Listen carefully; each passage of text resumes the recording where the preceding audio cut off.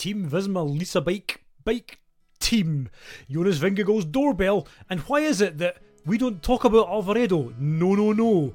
All coming up in this Saturday supplement from the Cycling Legends podcast, powered by ViveLaVelo.cc.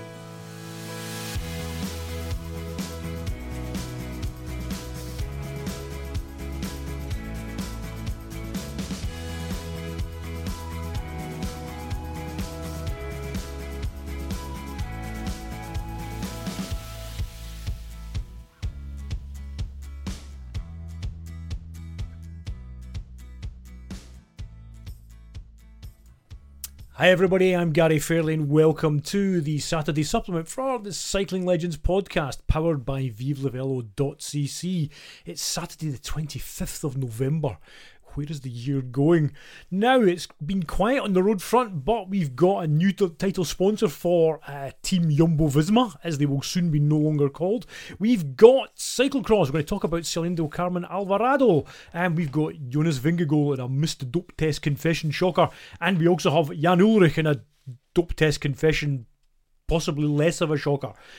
But first, the news that the longevity of Team Visma, as they were looking like being, has been perhaps assured a little more with the announcement that a title sponsor has been found in the shape of Lisa Bike, who lease bikes, strangely enough, and an agreement that has been in place, which is going to be for an indefinite period, according to a statement from Roger Pluga on Friday morning. Yes, who are Lisa Bike? But the bigger question is perhaps who owns Lisa Bike? That's Lisa Bike, not Lisa Bike. And the answer is that it's the Pon Group, a Dutch conglomerate whose cycling arm owns, among other brands, Cervelo, Cannondale, Focus, and, hello mountain bikers, Santa Cruz. The group also owns such minor concerns such as Audi, Bentley, and Bugatti, just to feed any greenwashing conspiracy theorists out there.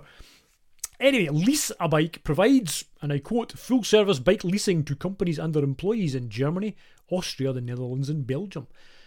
Get this, employees can lease their desired bike and services through the Lease a Bike platform, paid through salary, enabling significant savings. So it's kind of like your employer, if you're in the UK at least, your employer's bike to work scheme, without Halfords being the middleman. Normally, I would be maybe a little bit leery of what looks like the cycling industry supporting the cycling industry again. And I kind of go on the basis that there's a finite amount of money in the sport, or that people are willing to invest in the sport. We need to look outside and find alternative sources, and sadly that tends to be, oil companies and things like that. However, there appears to be some pretty serious clout behind this one. So yeah, a long-term sponsor, a long-term big sponsor to join Visma. And so we'll be looking at Team Visma lease a bike next season. And we'll also hopefully get a look at their kit when the team gets launched on the 21st of December. So yeah, something to look forward to before Christmas. Now, speaking of Jumbo-Visma, Jonas Vingegaard revealed to the Danish newspaper Extra Blau that he missed an out-of-competition dope test back in 2019. In an interview last week, he said that I'd left my mobile in the kitchen and their doorbell didn't work. Talking, of course, about the arrival of Danish anti-doping testers. He says, then they tried to call me, and it's clear that that's impossible to take it. It's not cool, of course, but they came back 2 days later. You will then be tested. But of course, it's not cool to have a missed test hanging over you, he said. It's definitely something I thought about afterwards to be better at preventing it from happening. Now, this is a test, for those of you not in the know, tests are undertaken under the WADA whereabouts system, whereby any registered athletes, and that's obviously pro cyclists, need to be able to provide details of overnight accommodation, a 60-minute time slot within which they can be tested, and if they miss that, if somebody turns up and they're not there, they're basically liable for a missed test, 3 of which equals an anti-doping rule violation and possibly a 2-year ban. They also need to log their regular activities, so I'm training at this time, or we go to work, we're on the school run and things like that, and obviously you have to log your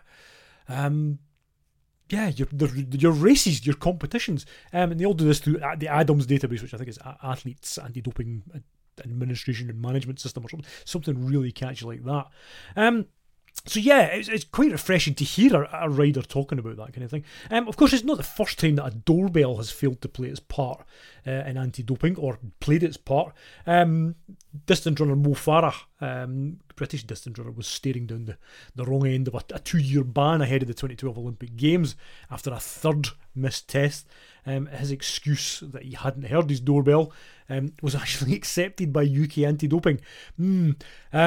Quelle surprise, what, in a year before one of the biggest events the country's ever had? Okay. And yeah, I think there's even a loon Twitter account called Mo Farah's doorbell. Yeah, check that out. Cycling, and British related again, Lizzie Deignan also avoided a ban after CAS accepted that the first of 3 missed tests was in part down to her phone being on silent, not in the kitchen. So yeah, it's what can I say? Jonas Vingegaard just went on to say, he says, when asked about doping in the peloton at the moment, he says, I think it's a shame that we're suffering from what happened 20-30 years ago, and which is a sentiment that we talk about quite a lot, particularly in the feed zone, and I have a lot of sympathy with. He says, I still think it's important to talk about the past, because if you sweep it under the carpet, then it's clear that people might still not care if everybody cheats. When you talk about it, there's a greater chance that you will not cheat, I think. It might be a way to prevent it from happening in the future. I don't take anything, and I believe that the rest of the field doesn't either. As I can win the Tour de France twice without taking anything, I also believe that everyone else doesn't take anything either. Woefully naive? No, I don't think so. Maybe it is, but I think a lot of us who have come through the Armstrong era. I mean, I got into road cycling during the Armstrong era, and went from everybody's jealous and it's just the French who hate him, and David Walsh is just an Irishman with a grudge, to maybe they've got a point here. Yeah, we've lived through that, and but you know what? I want to think these guys are better than what's went before. Every generation blames the one before, as Mike and the Mechanics once sang. So yeah, and we talk about this at the top on the feed zone, and Chris Sidwell's my friend and colleague. He talks about he thinks it's cleaner now, and I think so too. I hope we're right. History will judge, I guess. This, of course, is in the wider context of Jumbo-Visma's under-23 rider Mikkel Hesman being announced at the start of this month that the B sample from his out-of-competition test on the 14th of June that tested positive for a diuretic.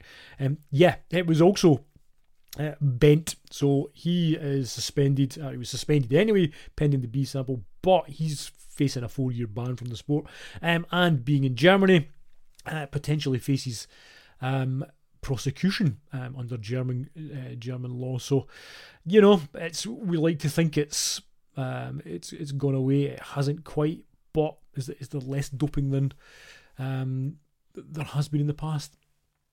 I don't know, but it's to borrow from Gary Emlach on the ITV a few years ago. Celebrate what you've seen or provide evidence to the contrary.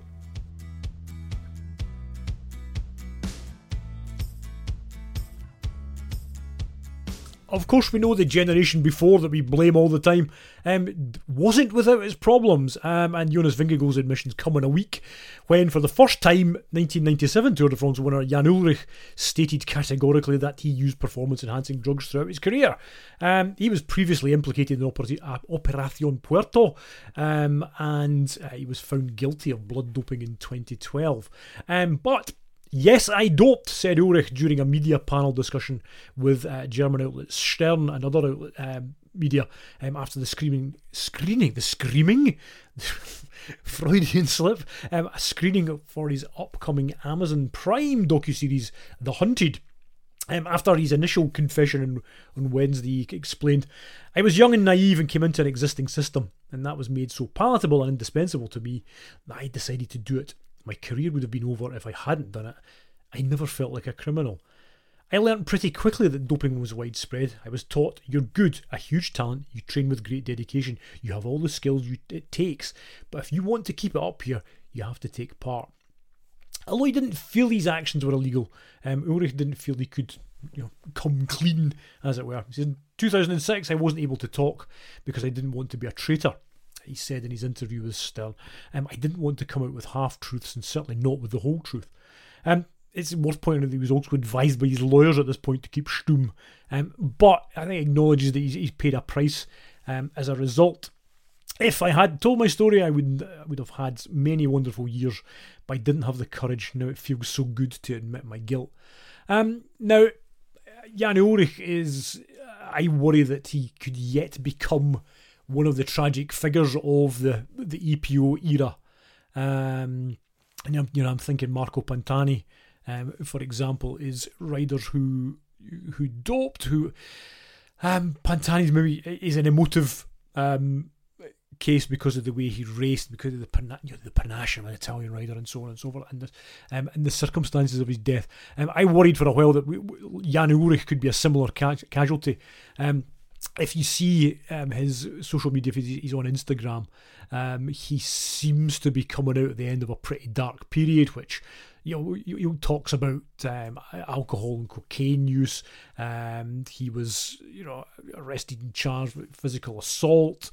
He's not had the best of times, and those around him certainly haven't had the best of times. I genuinely feared for him at one point. However, he seems to be in a better place these days. Lance Armstrong, his nemesis, has reached out to him, and it seems to be, in some way, shape or form, not so much taking him under his wing, but has brought a bit of positivity into his life. And we were, Chris Sidwells and I were talking in the feed zone last week about, not all things are bad around Lance Armstrong, whether that be cancer treatment and things like that. And this seems to be somewhere that he's making a difference in somebody's life. So, Ullrich raced in an era and, was soundly beaten lots of times in an era by somebody who, doped even more than the telecom team did.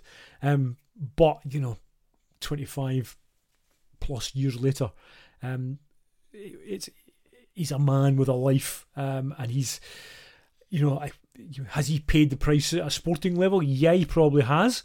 At a personal level, I suspect he's paid significantly more. And I think we can only wish him well. Now we are into the thick of the cyclocross season. The World Cup rolls into Dublin on Sunday tomorrow. But one rider that has been standing out for me this season so far is Alpecin-Fenix rider and leader of the Women's Cyclocross World Cup, and also the Super Prestige series after one race, and also won last year overall, is Ceylin Del Carmen Alvarado. I was musing last week, I think, that we were talking about Puck Peters and Fem Van Empel, and I probably referred to, if I'm trying to erase my memory, but I'm sure I kind of referred to Ceylin Del Carmen Alvarado as being one of the others, or not quite the also-rans, which was dreadful. But it got me thinking, and actually I was tweeting during the Sunday's race that we don't talk nearly enough about Ceylin Del Carmen Alvarado. This season she's won 10 races. She's raced 10 races, 5 wins, already equaling last season's tally, 5 podiums. Troyes last weekend, not Troy. There we go, 4 years of French, and I forgot that, but I'm not bad with the Dutch and the German pronunciations. 21 seconds she put into Puck Peters at Troyes last weekend in France. Okay, Peters racing her first World Cup of the season. That's one thing we've seen. But she's the 2020 World Champion. She beat Annemarie Worst, Lucinda Brand at Dubendorf on that last lap, that sprint. She was 21 then, and we really should have been shouting a bit more about her at that point. She won the World Championships. She then took first in the Super Prestige competition. She took first in the DVV Trophy, which is now the X2O Badkammers, in new money. She was second in the World Cup. Followed that on with 2021 European Champion. She had a cracking season at a time that's that straddled the whole COVID bit as well, and she's had arguably slimmer pickings at the World Cup in the last couple of seasons, but she really seems to be back with a bang this year, and I hope that's the case.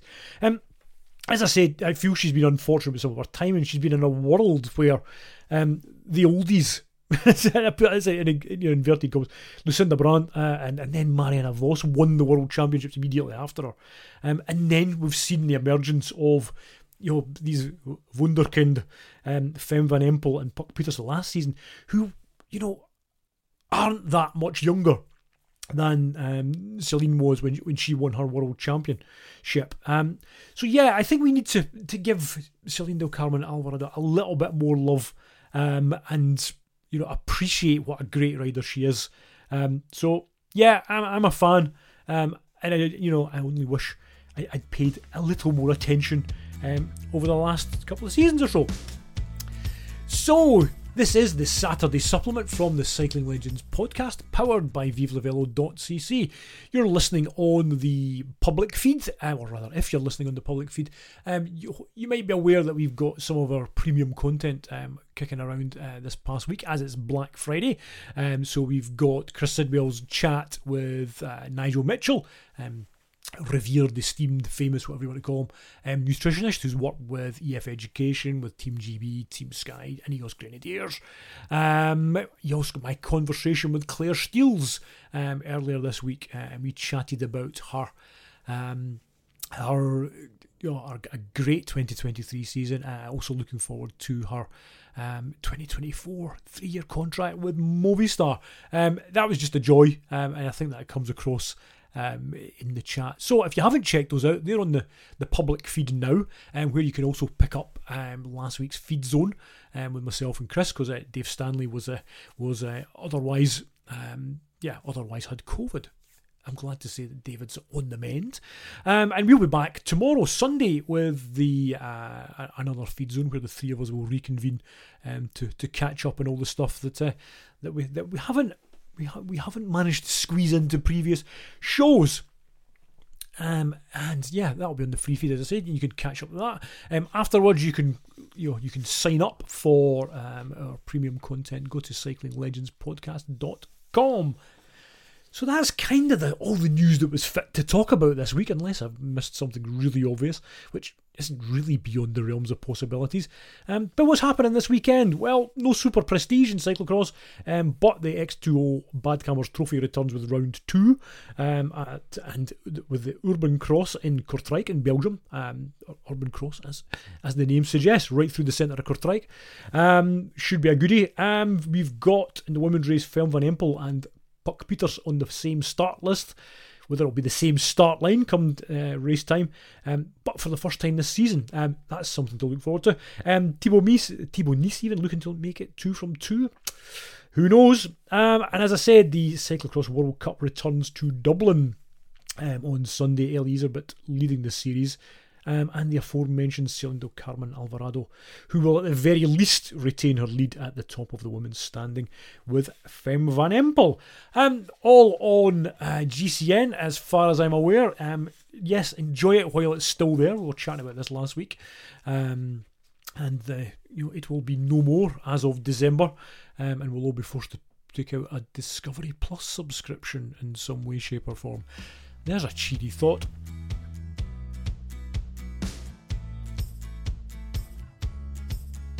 So thank you for your company this weekend as ever. If you want to keep the conversation going, you can follow me on X and on Threads and on Instagram.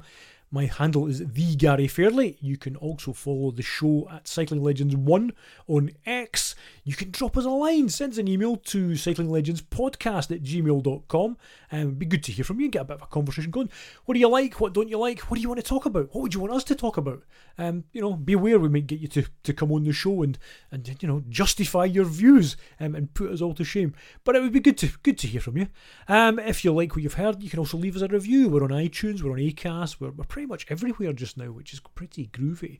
But yeah, in the meantime, thanks again for your company. This has been the Saturday supplement from the Cycling Legends podcast, and I'll speak to you again next Saturday.